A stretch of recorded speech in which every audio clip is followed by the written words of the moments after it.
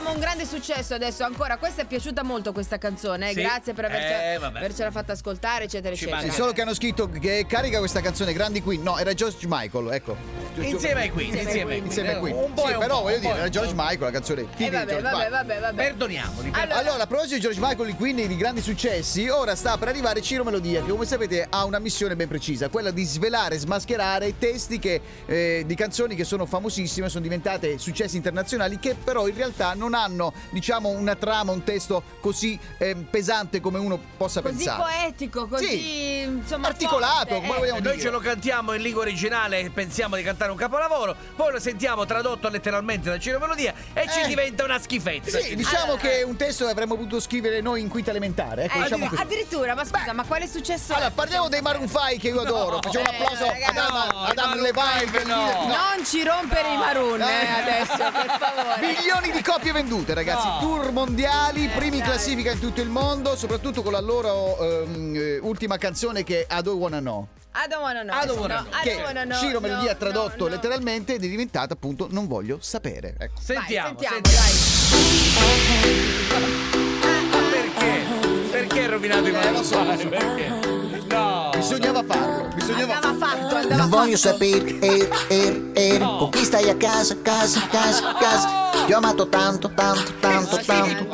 come non ho amato mai. Non voglio sapere, con chi stai a casa. Ti ho amato tanto,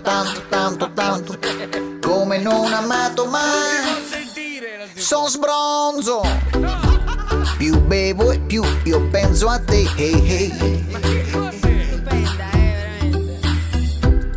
Oh no, non posso accettare, dove vado io vedo te. Ma ci pensi un po' a quello che eravamo, non mi vuoi più intorno, i miei amici poi non parlano più di te, sei contenta adesso, sono io il fesso. Non voglio sapere, con chi stai a casa.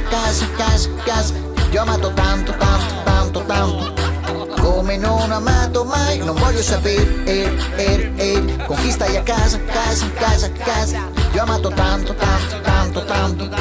come non ho amato mai. Tutti insieme! Non voglio sapere, con chi stai a casa. Ti ho amato tanto, come non ho amato mai. Non voglio sapere, con chi stai a casa. Ti ho amato tanto, come non ho amato mai.